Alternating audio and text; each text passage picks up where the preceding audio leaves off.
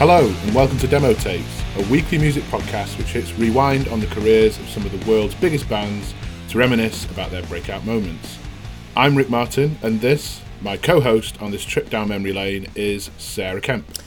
It's Sarah Jane Kemp, thanks Rick. I thought we got over that one last time. Oh, sorry, yeah, you've added, you've done that kind of classic, adding another name into your name. Because my name is Sarah Jane Kemp. But is it hyphenated Sarah Jane? Or yeah. Is it middle name Sarah Jane? Because otherwise I'm Rick James Martin. I mean, does that sound James Martin. Oh my God, so you are Ricky Martin and James Martin. You've really had a bad run, haven't you, and with Rick these James nicknames? as Rick well. James. That's a cool one. I'd prefer that one. If we're going to go with one, let's go with Rick James. So I'm finally glad you've called me your co-host as opposed to co-pilot, because we are equal, and that does suggest that we're equal. But we've been through it over the past few weeks, whether I'm your Robin to your Batman, or your Lennon to McCartney, or Morrissey to Morrow. My favourite, which was Meg to Jack, and I'm Jack, which I'm the leader. definitely the leader. No, not necessarily, just the more talented one. But maybe a new one to throw into the mix. Am I your Mick to the Keith, or the opposite way around? I think I'd rather be Keith Richards than Mick Jagger. This is one of the eternal arguments, isn't it? Would you rather be Keith or Mick? Well, I think I'd rather be Mick, so I think we're finally agreeing on something there. So you're kind of the flamboyant kind of front person for it, whereas I'm the cool one on guitar. I like to wear purple trousers and strut around the stage, yeah. But anyway, we're digressing here. Thanks for downloading, streaming, or kind of however you're getting this episode. We're now in quite a few places. We're on iTunes, we're in the Apple Podcast app, we're on Spotify, and also Audio Boom. But kind of however you've stumbled across this podcast and decided to join us down memory lane, thanks for downloading. We should kick into what are we talking about this week, Sarah? Yeah, so I think this is a good one to follow on from last time, because Azealia Banks was talking about her love of indie music. Now, I don't think she specifically mentioned the Libertines, but I'm pretty sure that they were probably kind of high up there on her kind of chart. But yeah, so I'm really, really, really excited about this one. Probably a bit too excited, because this is a band that kind of really defined the start of our music careers, I guess we could say that even. We liked music before we even heard of this band and before they even formed, but this was really kind of the scene that kind of enveloped them, was the thing that really kick-started everything for both of us. So yes, without further ado, to reveal who it is the Libertines. And I mean, they're probably the most important British band of the last 20 years, aren't they? And, we're not going to every week try and claim that every band we're talking about this week is the most important. But, obviously we talked about Arctic Monkeys, and they've outsold them in terms of record sales. But were they as much of a cultural phenomenon as the Libertines? I do think the Libertines are one of those bands that, certainly for British guitar music, kind of changed the direction of everything. You had Britpop in the mid to late 90s. You kind of had that time in the sort of late 90s, early noughties where new metal kind of took over, and everyone seemed to be into stuff like Limp Bizkit and Linkin Park and terrible stuff like that. Oh, damn, I actually had a day when those days where I actually quite liked Limp Bizkit. Well, I quite liked Slipknot, but they were one of the better bands of that era, I feel. But anyway, I think the way that they came in during a real kind of lull for guitar music and really gave music kind of a shot in the arm, and they kind slight pun intended. Yeah, yeah. But I think they redefined. They were very art school and very kind of bringing. It was not the norm into the norm. So they were giving people who were probably a little bit weird, a bit kooky, and a bit different, let's say, an opportunity to actually get together and kind of unite over something that was really, really good. Unite over wearing military jackets, I guess. Yeah, I mean, I remember the first time I saw them that they'd been to the NME Awards, and I remember seeing them dressed up and seeing an interview with P and Carl, and just the way that they used to talk. It was also kind of fantastical and it's like they were living in a fantasy land, and it really drew people in, just the way, the charisma that they just managed to, they were talking about all of these things within their songs, which didn't really mean anything to a lot of people, but ended up meaning a lot to a lot of people, if that makes sense. That's a good way of putting it. And I think to kind of underline what we're going to do in this episode of the podcast, I mean, the Libertines, frankly, you could start a whole podcast series on and probably, not get bored after 20 episodes because there's so much to go at. So what we really want to go into today is their early days. I think what people maybe don't realise about the Libertines is, as much as they kind of burst onto the scene in sort of 2002 and the early noughties and came to define that era, they'd actually been going 3 or 4 years before that. I think that's a really interesting kind of story to start to explore. And as early as 1997, because actually, I mean, I was 11 then. I was young, but I don't think I can't even remember what date I first heard them.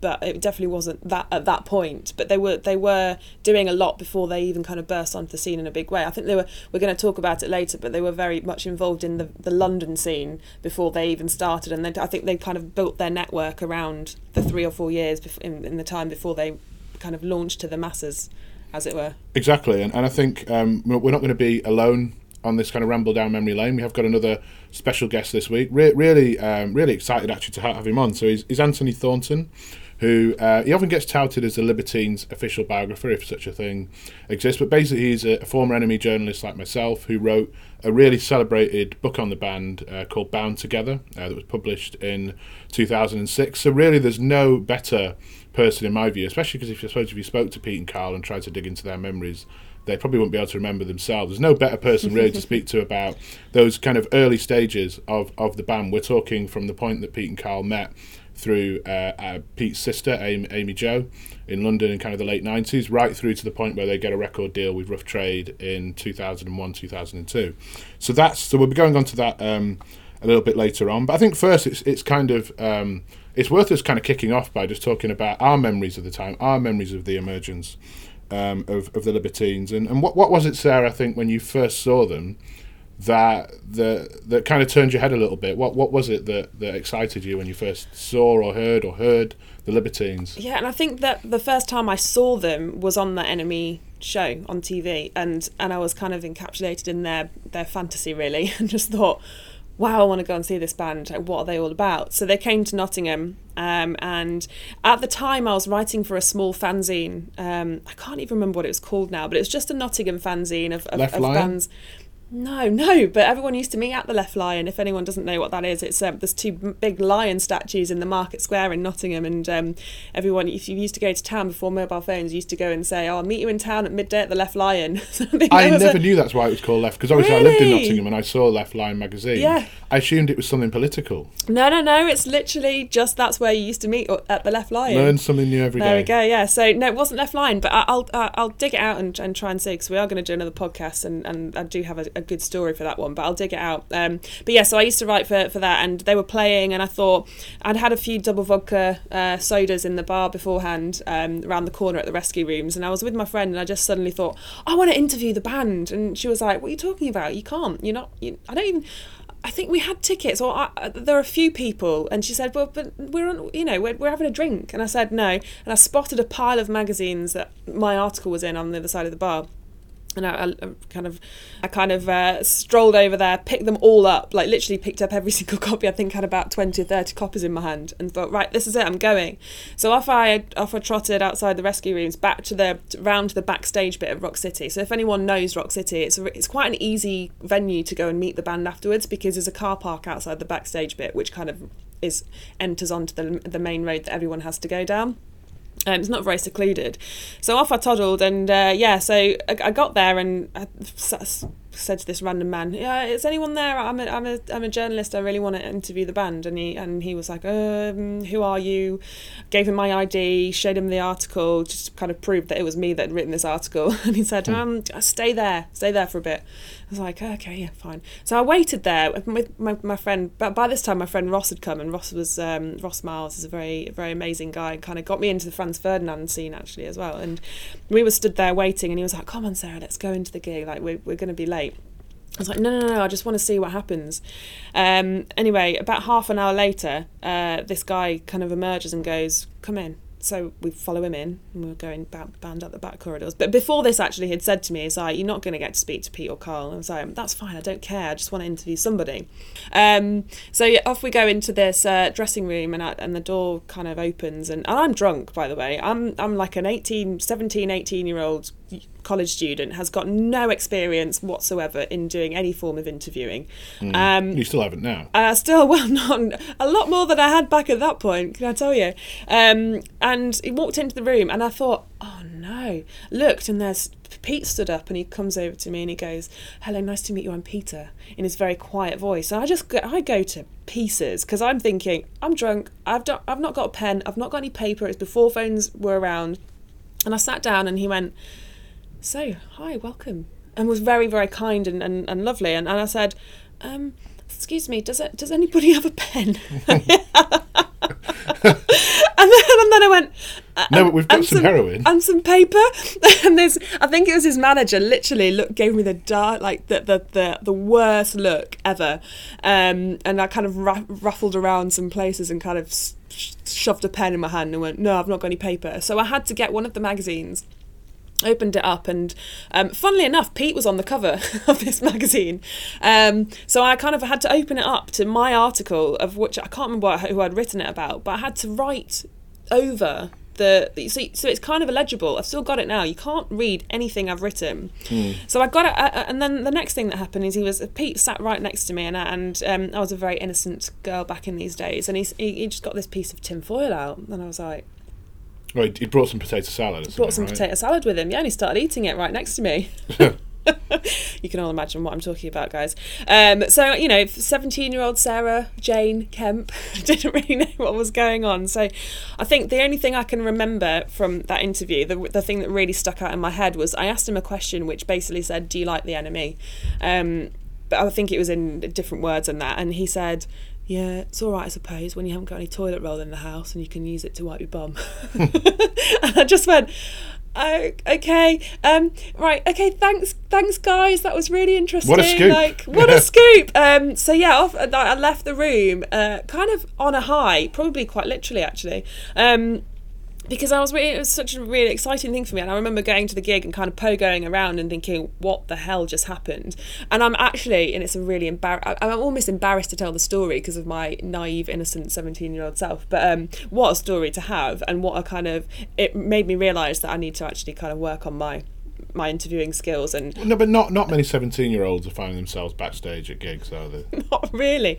And I just don't know why I even thought it was. I used to do this all the time. I just used to go and be like, I want to go and meet them, or I wanted to go and do this. But then when I get there, I'd go, oh no, I don't actually know. I don't know what I'm meant to say. I'm here, but oh god. So I got myself into some really awful situations at some point, which probably kind of explains sometimes why I don't really like being in social situations, because I've like forced myself into some bad ones. This is turning into therapy, isn't it? Yeah, this is turning into therapy. No, I mean, it's good. It's all good. But yeah, what a story. But yeah, so that's the first time I saw them. How about you?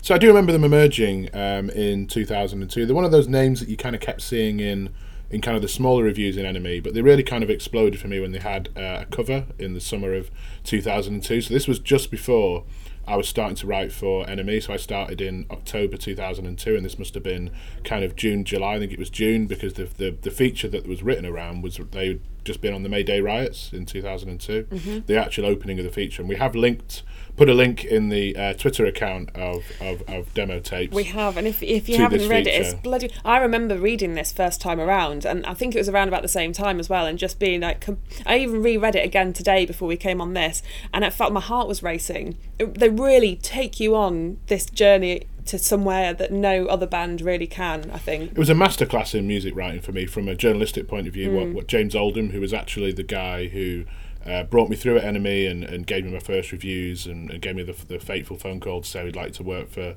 NME back in 2002. But yeah, it was a great feature. We've linked to that. We suggest you go and kind of have a read of that. And then What a Waster came out that summer, their debut single. Still pretty much my favourite Libertines track, again just because of the absolute attitude of it. I think lyrically it was brilliant, the guitars sounded brilliant, the production on it, Bernard Butler from Suede produced it. I don't think for me they've ever really captured the kind of energy of their live gigs in a song better than they have in that track. And even little things, I love the drum sound. There's a drum sound about, I think, 90 seconds in, kind of a drum fill between the chorus and the verse, and even just that little bit, I'm probably more excited by hearing that than I am whole kind of careers of other bands.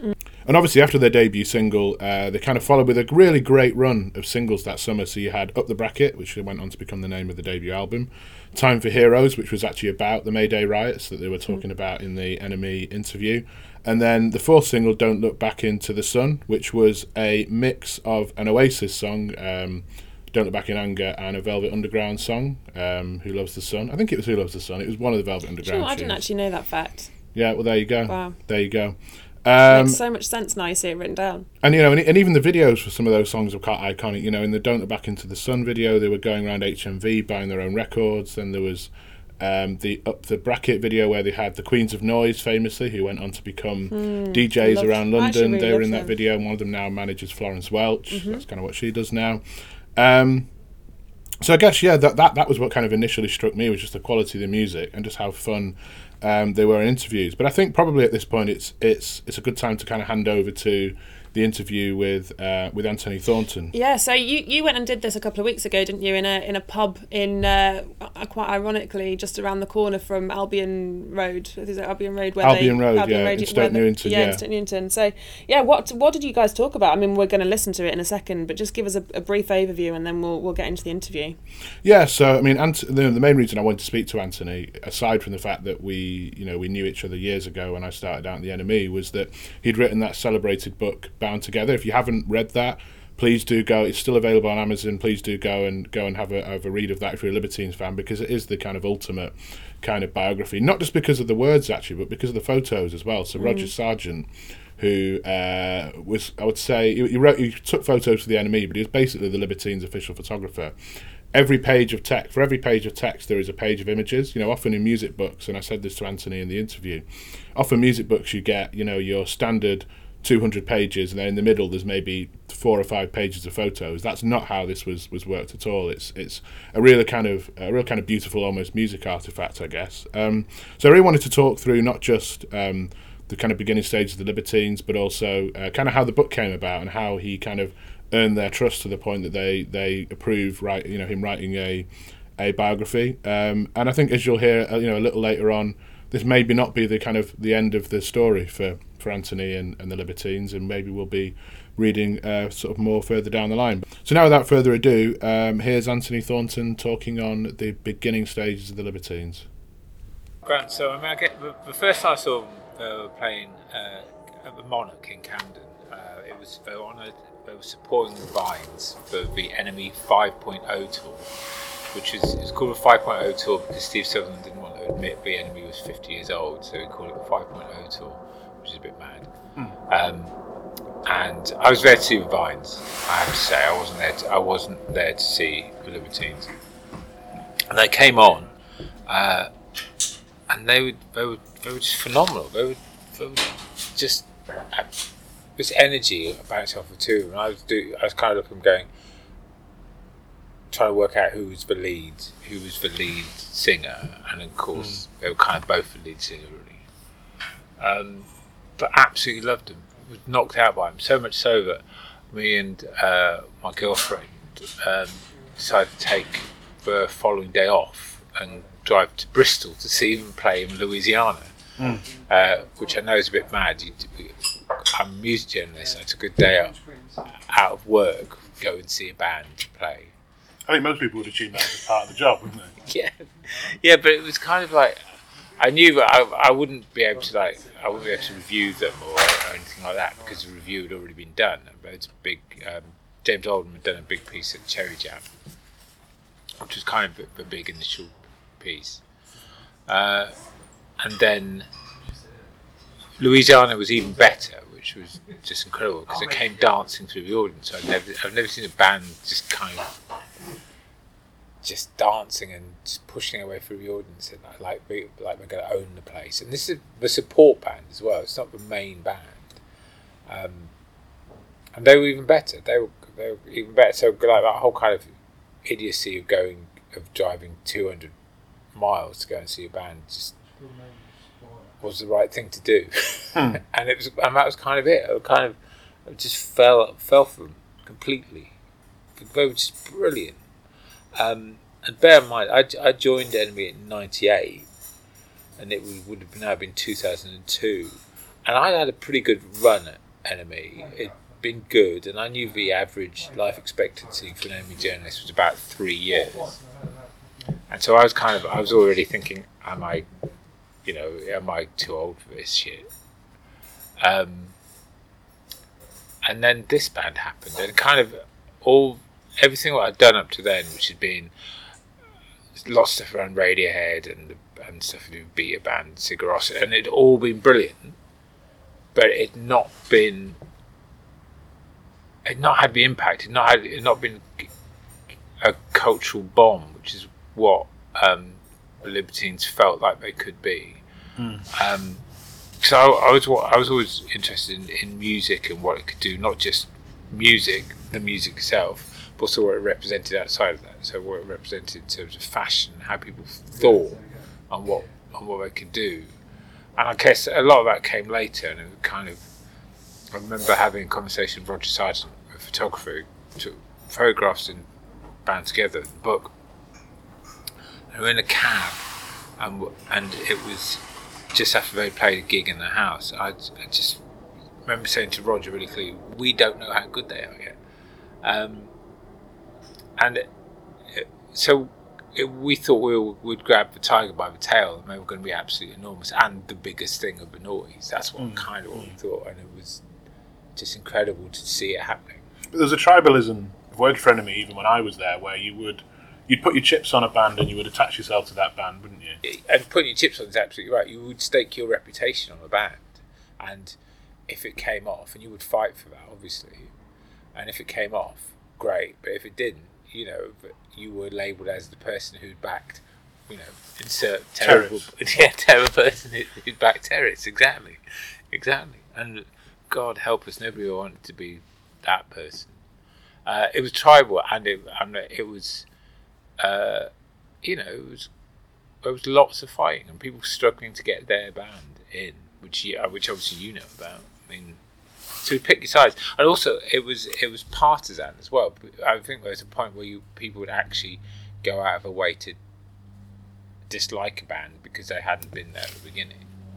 And the interesting thing about the Libertines and NME is how in popular imagination there's this idea that NME backed them 100% from the start and kind of went overboard on them, and everybody loved them, and we were all wearing guardsmen's jackets in the office and things like that.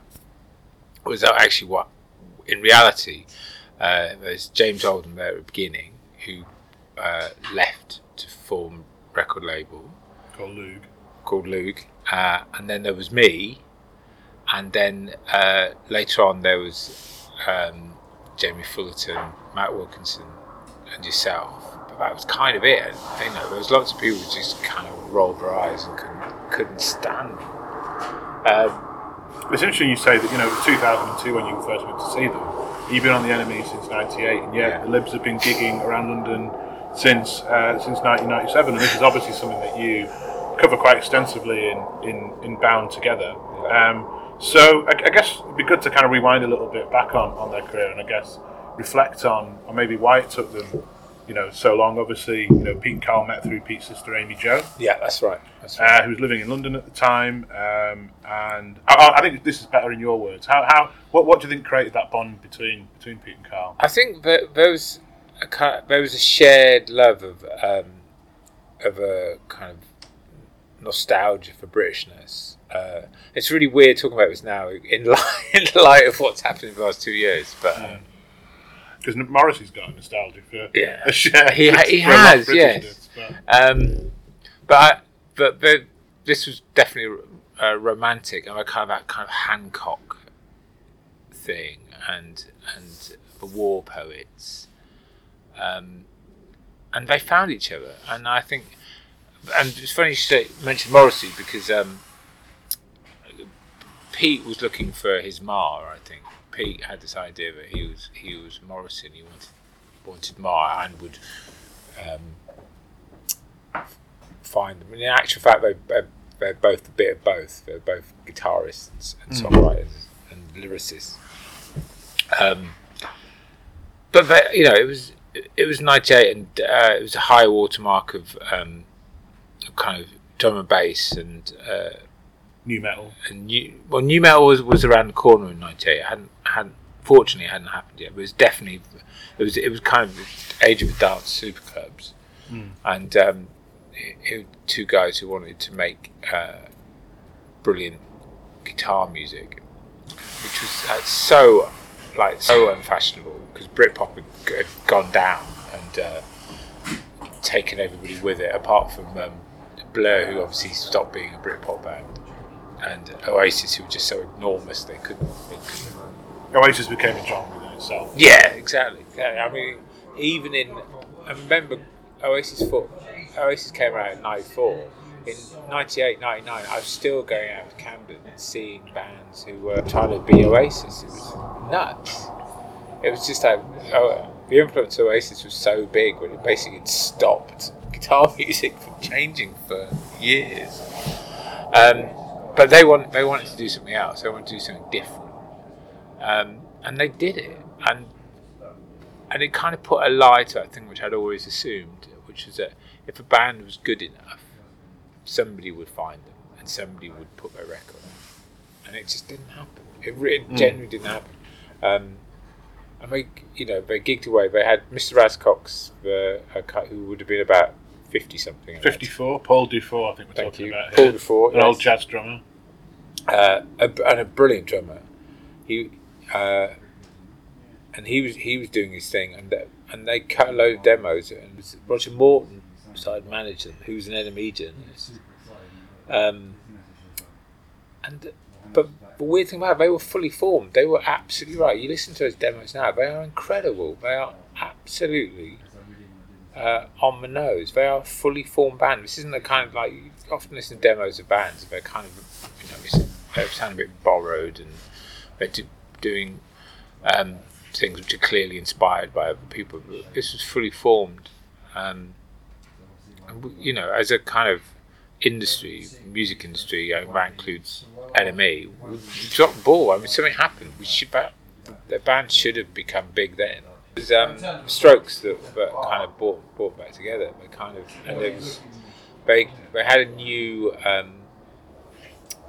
manager, Banny, who was really driven, and Bass went to the sort of Strokes play Heaven, which is kind of a legendary Strokes gig. He snuck into the after show at Heaven, and they kind of went, we could do this. We could actually do this, and so that was when Plan A was born. Which Plan A was that we're going to get the band back together and we're going to make it happen, and we're going to look at the Strokes and be inspired by them, and so we won't do beautiful songs about England anymore. We will do fast, punky songs about Britain. You'll swap the suits for the leather jacket. Yeah, exactly. So essentially, they were Beatles in reverse. And yeah, around this time, John Hassell rejoins the band. Am I right? Because he left. That's right. John because it was kind of inevitable, really, just because he was part of the band, the right thing to do. And Gary joined then, because Banny, who worked at Warner's, the music company, knew of him through a friend, and it just clicked. And I mean, if you look at them, just a photogenic bunch of so-and-sos. Just about four of them just worked together brilliantly in terms of photography. But then, in terms of music, it just clicked, and then that was it. Off they went. We fast forwarded past probably the myth of Johnny Borrell being involved in all this. Well, it isn't a myth. It was true. Because they've recently, last year, they claimed that he never was in the band. Whereas reading your book, I think it's quite clear that for a period he very much was. But he fucked them off to go and play with Alabama 3. Is that right? That's right. Yeah. In fact, it wasn't to play with them. It was going to see them, I think. Okay. So, digging through your book, and that's obviously something that I've done ahead of recording this podcast. There's all sorts of kind of interesting little stories. For example, that the band played an old people's home. Yeah. Apparently, although you have to bear in mind there's a lot of stuff made up, and how much of it is true. There's the whole thing about they said they were rent boys, which was probably not true. Might be true, but I think if it was, I don't think anything ever happened. You've got to define the lines of what a rent boy actually is, haven't you? Yeah, exactly. There's not a strict job description. No, you're right. But I think what was great about them was they were always willing to mythologise from the very moment. I guess because they hadn't come through that first time. When the opportunity came, they seized it with both hands, and they kind of were instantly mythologising themselves. And wanting to make the most of it. But in fairness, that mythologising was there from the very beginning, even when they weren't famous, even when they were squatting just down the road from here. And in terms of, signing to Rough Trade, that wasn't a kind of straightforward process. James Endicott came down to see him at Rhythm Factory. James Endicott being one of the A&Rs at Rough Trade. Absolute legend, James Endicott. It's just absolute classic Libertines, because there's always romanticism. Unfortunately, there's quite often tragedy, but there's always comedy, and it's just like you've just spoken to like the guy who signed the Strokes. It's going well. Got no demos apart from the one with the old singer on it, so you send that to him. It's just like nuts. It's absolutely nuts. But fortunately, James looked through it and carried on, which probably shows what vision he's got. And eventually they did sign to Rough Trade in 2001 after playing a showcase for Jeff Travis, I believe. Yes. Head of Rough Trade. And Jeff loved them. Jeff absolutely loved them. Well, he always had an eye for that band that could become more than just a band. Yeah, I think a lot of... Jeff's very smart, and he's got great ears, and Jeanette as well. Unbelievably talented, unbelievably skilled. They signed him, and I think they walked back. They walked back from Rough Trade all the way back, which is a long way, because Rough Trade is over in Notting Hill. So they walked must be about 10 miles or something. One thing I do know is that the money, the advance they got, they kept in the fridge for some reason. I'm not quite entirely sure why. They kept in the fridge in the album rooms over in Bethnal Green, because they shared a flat, Pete and Carl, which is quite legendary now. The album rooms. It was a place where they played gigs. They invited people over to their place via the internet. This would have been 2002, 2003, and it's just the world of libertines.org. It is, yeah. Which really was a world in of itself. It was extraordinary. They were headlining Vistoria one minute and invited people to come over to their gaff to see a gig the next. Why would anybody think this was true? A band which had headlined Vistoria would invite people over to their house. It's just can't be true. So a lot of people didn't even go. Fortunately, I did. I was going to say you were one of those who did. So I guess set the scene for us a little bit. And you went a few times, but I guess you can sum up, a night where you've perhaps been to a gig, whether it's the Libs or someone else. Flickup.org. I imagine you probably can't do that on your phone at the time. No, you couldn't do it on the phone. Yeah, you'd have to probably go and look on your laptop. It was, yeah. And then your chunky desktop computer, yeah. And then you'd head down to the Albion rooms. So just kind of paint the picture, I guess. Well, that first time, it was one of those things. They were so good, and you'd heard that they might be doing this. You'd read it, and emails got sent around, because this was pre-Facebook. This was, and you would just go, well, the first time you just didn't even know if it was true or not, but it was worth going down just on the off chance. And as I said, I was nuts about them. I thought they were great, and they were original, and they were different, and they were doing something nobody else was doing. And I went,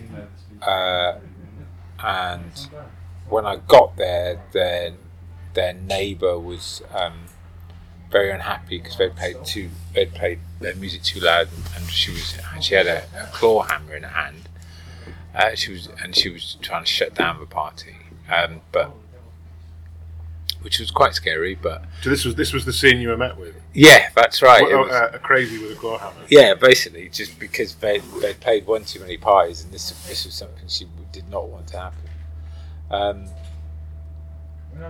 And despite that, I wasn't scared off. I kind of paid my tenner on the door and went in. And it was, we're inside, and there was like, I don't know, 25 people inside, 25 fans who all kind of done this thing. And there's Pete and Carl and John, and they're, through kind of playing through shitty practice amps, but they're just playing and entertaining, and it's, nobody had done this. It was just mad. It was like, why, nobody did this. And we were in their flat. They were playing songs. People were shouting out requests. But I mean, I think that the one common thing in that room is nobody actually believed it was happening. It was really, it was quite peculiar. Kind of surreal.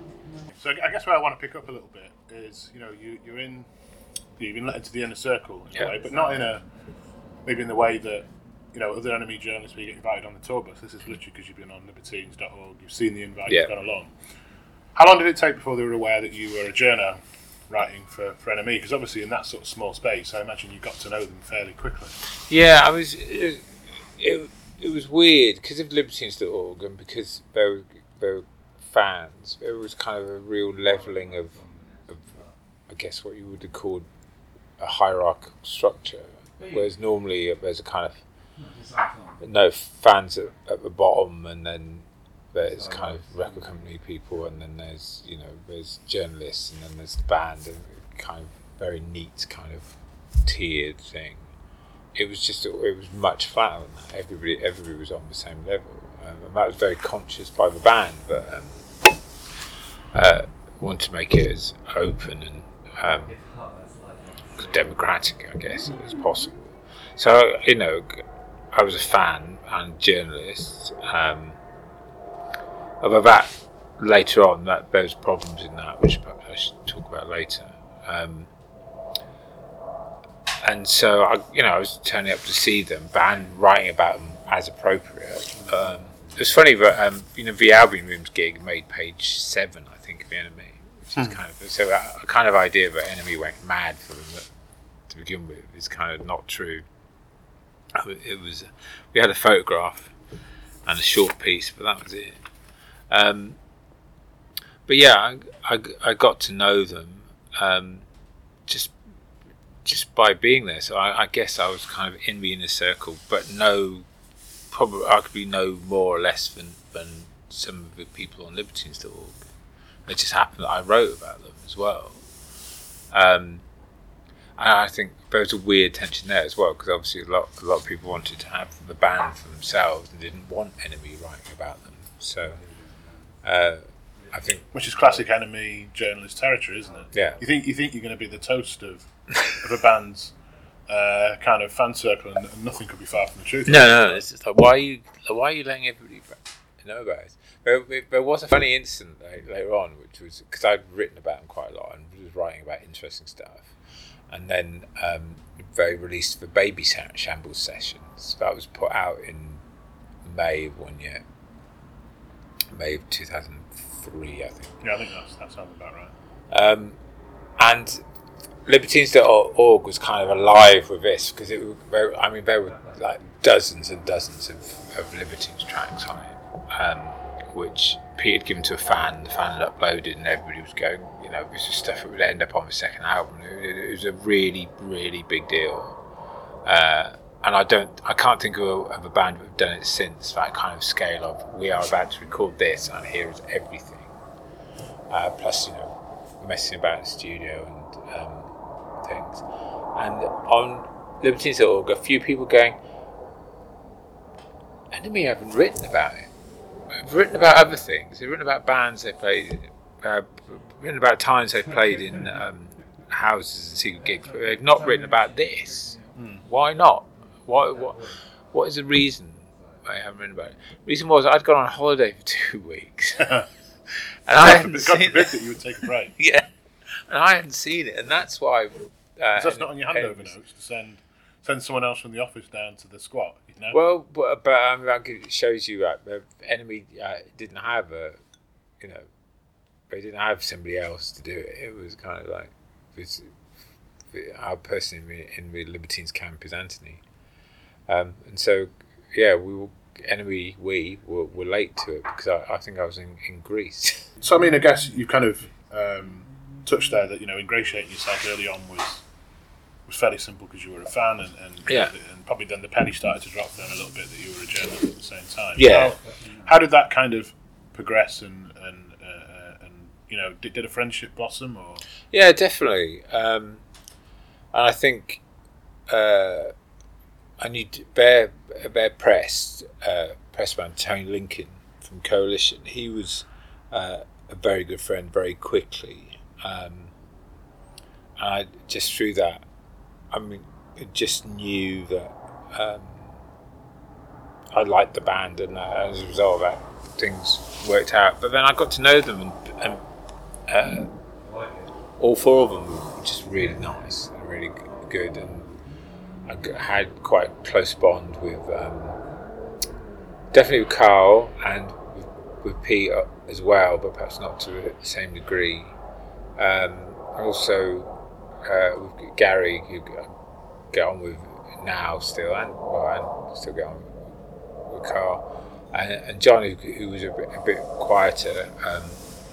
Spent quite some good times with John as well. But in terms of, I was just one of a gang. There was a whole load of us who would turn up to every gig. There was me and Roger and just a host of people. There's a kind of whole booking just for people who were there. But did it reach a point where maybe, the powers that be at NME, your editors, whatever, start to think, well, you're not going to be writing kind of objectively about this, and you had a choice between being the journo or being the mate? Was there ever that tension or that decision to be made? That's a really good question. I have a code. I have a moral code, which sounds a bit too grand, but let me go with it. In that I have a responsibility to the fan first, enemy second, and the band third. And everything for me always went throughout Prism. I would always be on the side of the fan because that's what I would expect journalists to do.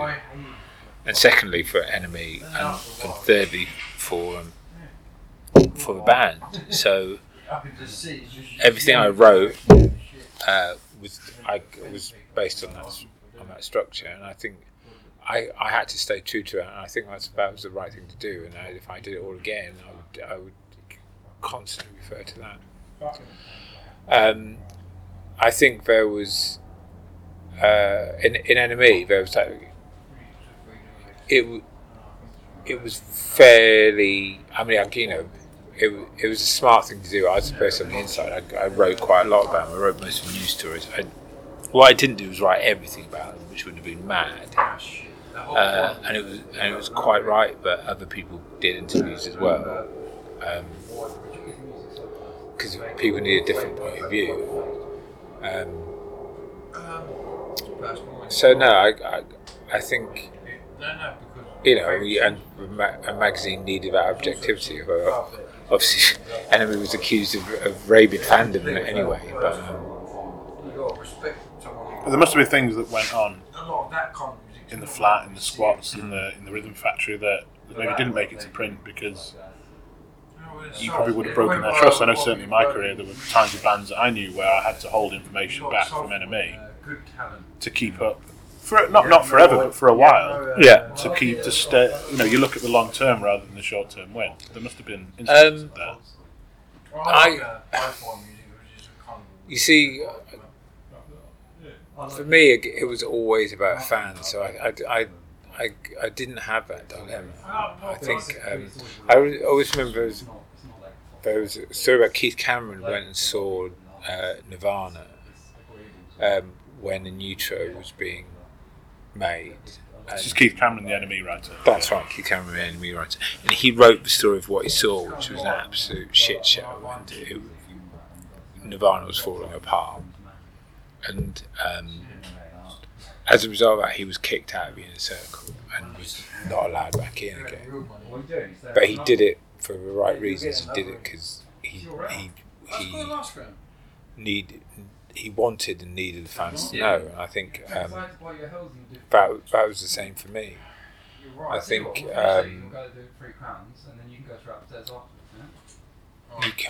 you have to draw lines.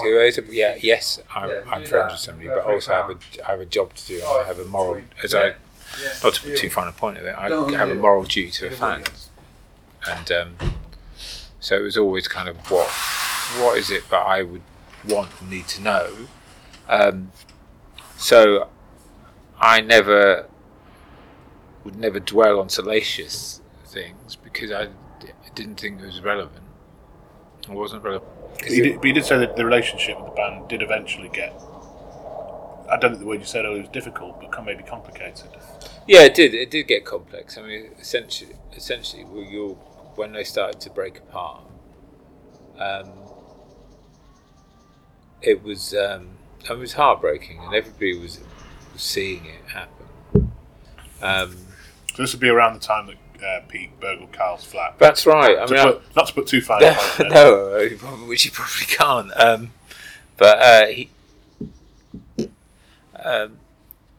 Pete was supposed to be playing a gig. I can't remember entirely where.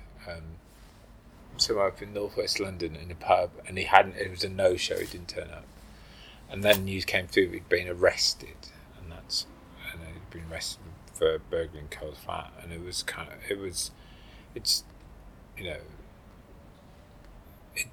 it didn't seem true. How could it possibly be true? It was insane. In this pub, and I can remember it now, and the word going out. There would have been about 30 or 40 people there. And people it sunk in, and people accepted it, but nobody really, didn't believe it. It was like living in a bad story. So yeah, things got difficult. Things got. But the key for me was to try and be objective and not to take sides and not to say one thing or the other. And so later on, there was interviewed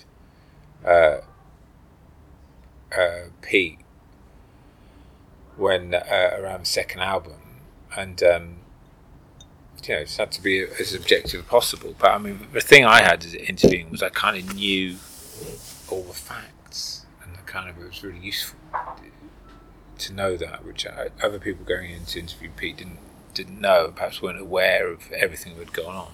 I mean, without being too cynical about it, it struck me as one of those bands where if you go in and you know your Hancock's Half Hour, from your Philip Larkin poem, if you understand all the reference points, you're already kind of halfway there in terms of getting the story as a journalist. They're not a band you can go in with 5 minutes prep. No, I think you're absolutely right. You do need to have done that. But equally, even if you didn't, they would charm you. They were great interviewees. You didn't, But the great thing about good rock interviewees is that idiots can make great features out of them.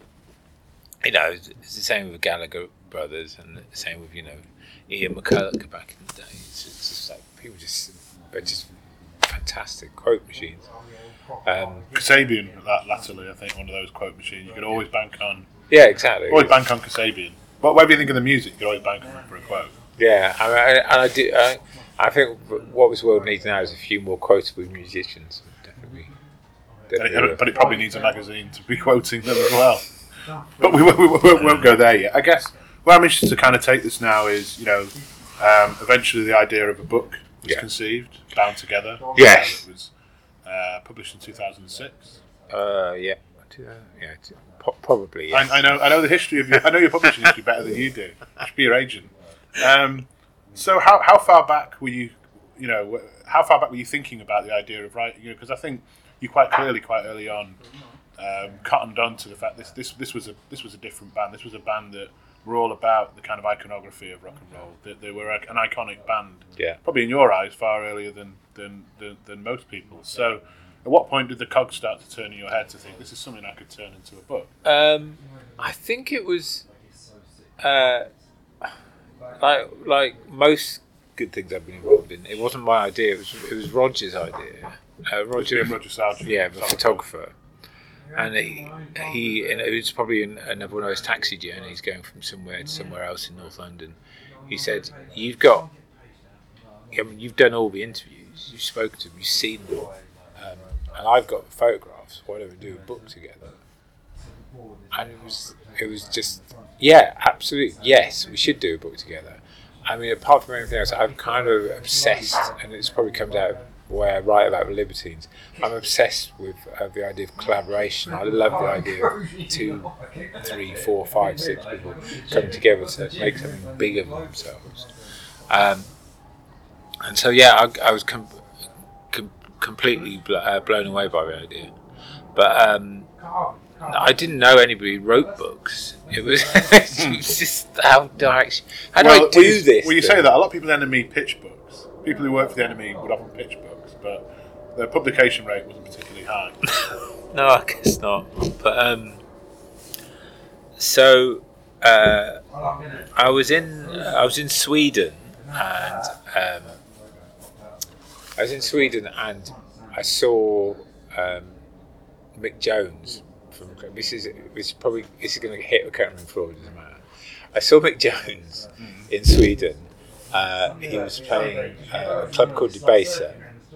I'd met him a couple of times during recording of the second album, because he produced the second Libertines album. And he produced What a Waster as well. Yeah. No, he that was Bernard Butler. Butler did What a Waster. He did the whole of the first album and the second album. And so we'd get on quite well during those sessions, and so I'd gone to see him, and he'd spotted me in the crowd, and one of his friends had put a pop down and said, "Oh, do you want to come back and see Mick?" And which was lovely for who'd done that. So I went backstage, and Pat Gilbert was there, who great journalist who writes for Mojo, and he'd written a book about the Clash. And I just said, "Pat, I know you've written a book about the Clash. Who's your agent?" And he gave me his agent. He gave me just contact details of his agent, and that was how it started. So the whole thing is thanks to Pat Gilbert. God bless him, brilliant writer. Still, I knew nothing about publishing books. I had no idea, and there was a little bidding war, which is weird. I remember. It just felt like you were in a band. Yeah, yeah, exactly. It was kind of like, really? Is this all for real? And it was picked up by Anthony Hodgson, who was completely sympathetic to the vision we had, and completely got that this wasn't going to be a book like any others. It had to be beautifully designed with text and the images complementing each other. I was going to say, that's the thing you notice about that book, is that a lot of rock music books, you have the cursory 5, probably 8 pictures in the middle. Yeah, of course. Everyone flicks to first, yeah, and then reads the book afterwards. Bound Together, it was copy picture, copy picture, copy picture. And it was all down to Antonio. It wouldn't have been such a brilliant thing if it wasn't for her. Little Brown completely got it, and it's in a beautiful kind of hardback, square bound. It's a thing of beauty, and I couldn't believe how lucky we were. Was it hard to get the band on board with doing it? It was. Because I knowing you, I imagine you felt you probably had to get them on board. This wasn't a hatchet job. I was very lucky because my worry when I spoke to them was they'd want to sign it off and to say what it said. but they were fine about it. They were absolutely fine about it. I just wrote the damn thing, and interviewed them all again to fill in any gaps, which obviously most of those were kind of pre, the early days. Spent some, great times. I interviewed Gary just kind of probably 200 yards from where we're sitting now in the Blue Lagoon, and he was a brilliant interviewee. I went around Carl's for lunch, and he made me lunch and did another fantastic interview. And Pete was a good interview as well. So I was surprised at how open they were. I mean, I guess that, I've obviously written quite a lot about them already, so I guess they kind of trusted me with the idea of the legacy of the Libertines, so, which is quite good of them. Well, they were a band who I think understood their own mythology, so therefore I think they were probably waiting for someone. They probably sat there waiting, who's going to write about us? When's it going to happen? So they were probably delighted when the call came in. I think a good place to kind of wrap this up would be, you've obviously moved on from music journalism, but their story has continued. And in fact, the end of the book certainly wasn't the end of their stories. Was it something you've ever thought about revisiting and producing kind of the second half of the story? Yeah, and barely a week goes by without somebody saying you really need to write this. I mean, I'd like the problem is that book. I think not to do with me, but I think it's a beautiful thing. It's perfect in the way it's delivered. I'm not saying it's perfect writing. I'm just saying as an artifact, as an object, it's great. But there's definitely a story there, and it's probably a story I should revisit.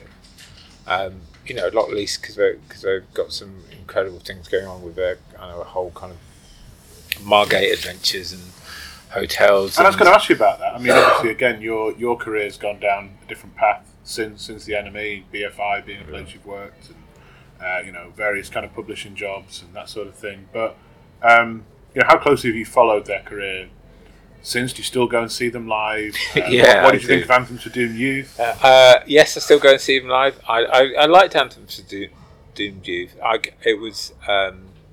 had some great moments on it. It had some really good moments. And I think that kind of what a comeback single. But when Gunga Din, you mean? Yeah, exactly. I mean, that kind of Pete on the opening vocal, Carl coming in. It was great. It was like classic Libertines.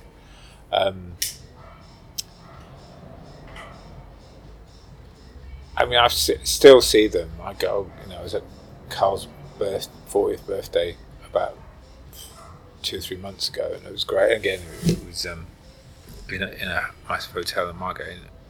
And, he's great. I consider him to be a good friend. And I see Pete not so often, but it's always good to see. I think I would and perhaps should write something else about them. I perhaps need to get it together. But I'm looking forward to seeing what the next album's like. Well, this is the thing. They've kind of put a full stop on. I went to see them at Wheels and Fins in Margate, and that seemed to be a bit of a full stop on. They're not going to play live again for a while, but they're opening a hotel, and they seem to have certainly ingratiated themselves in Margate. They had a guy who was a local rapper, Mike Righteous, who, if you dig a little bit deeper into his history, they're kind of like a well-known family in Margate. I think his brother's a boxer. Right. So they seem to be setting down roots in Margate. So I almost wonder, do you think there'll be another album? Where do you think this is going next? I think there will be another album. I think what it will be like, I don't know. They'll certainly move it forward. But what's interesting, obviously, the last one was out in Bangkok. This is going to be in Margate. This is going to be close to home. It's going to be about them, their situation. So I think it's going to be a really interesting album. I'm looking forward to it. Because we all are. Anthony Thornton, thanks very much. Cheers, mate. Thank you. Wow, I was gripped listening to that. That's really cool. He's a really intriguing guy, I think. I was really interested to hear him going into the Margate kind of hotel thing as well, and the fact that, you know, bit of an exclusive there, that he thinks there might be a new album. What do you think?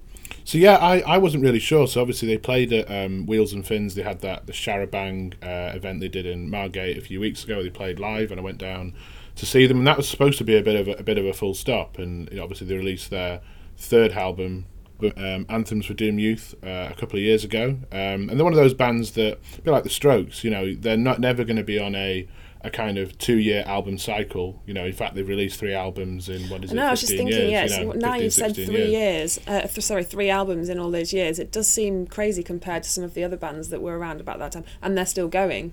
So they're one of those bands that you would never have expectations to release something new, and there's every chance that Pete could put out a new Baby Shambles record or a new solo record, or Carl could do something with the Jackals, or even reform Dirty Pretty Things, though that's probably unlikely. So I think it's exciting, the thought that they could release something new, and I guess that's the whole point of them building what I think they're calling a hotel, but I suspect is more of kind of a recording space in Margate. Who knows, they might invite us there to do a podcast episode one day. Oh, yeah, wouldn't that be good? Yeah. If you're listening, please do. We'd love to come down.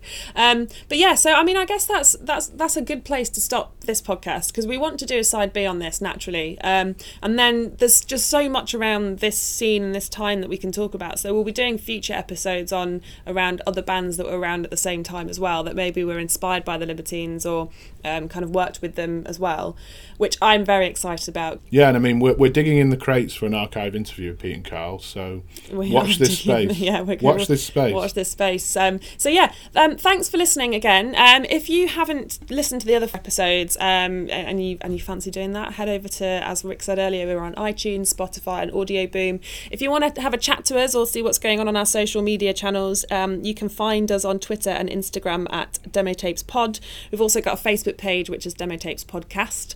And if you want to email us, you can get us on demotapespod@gmail.com.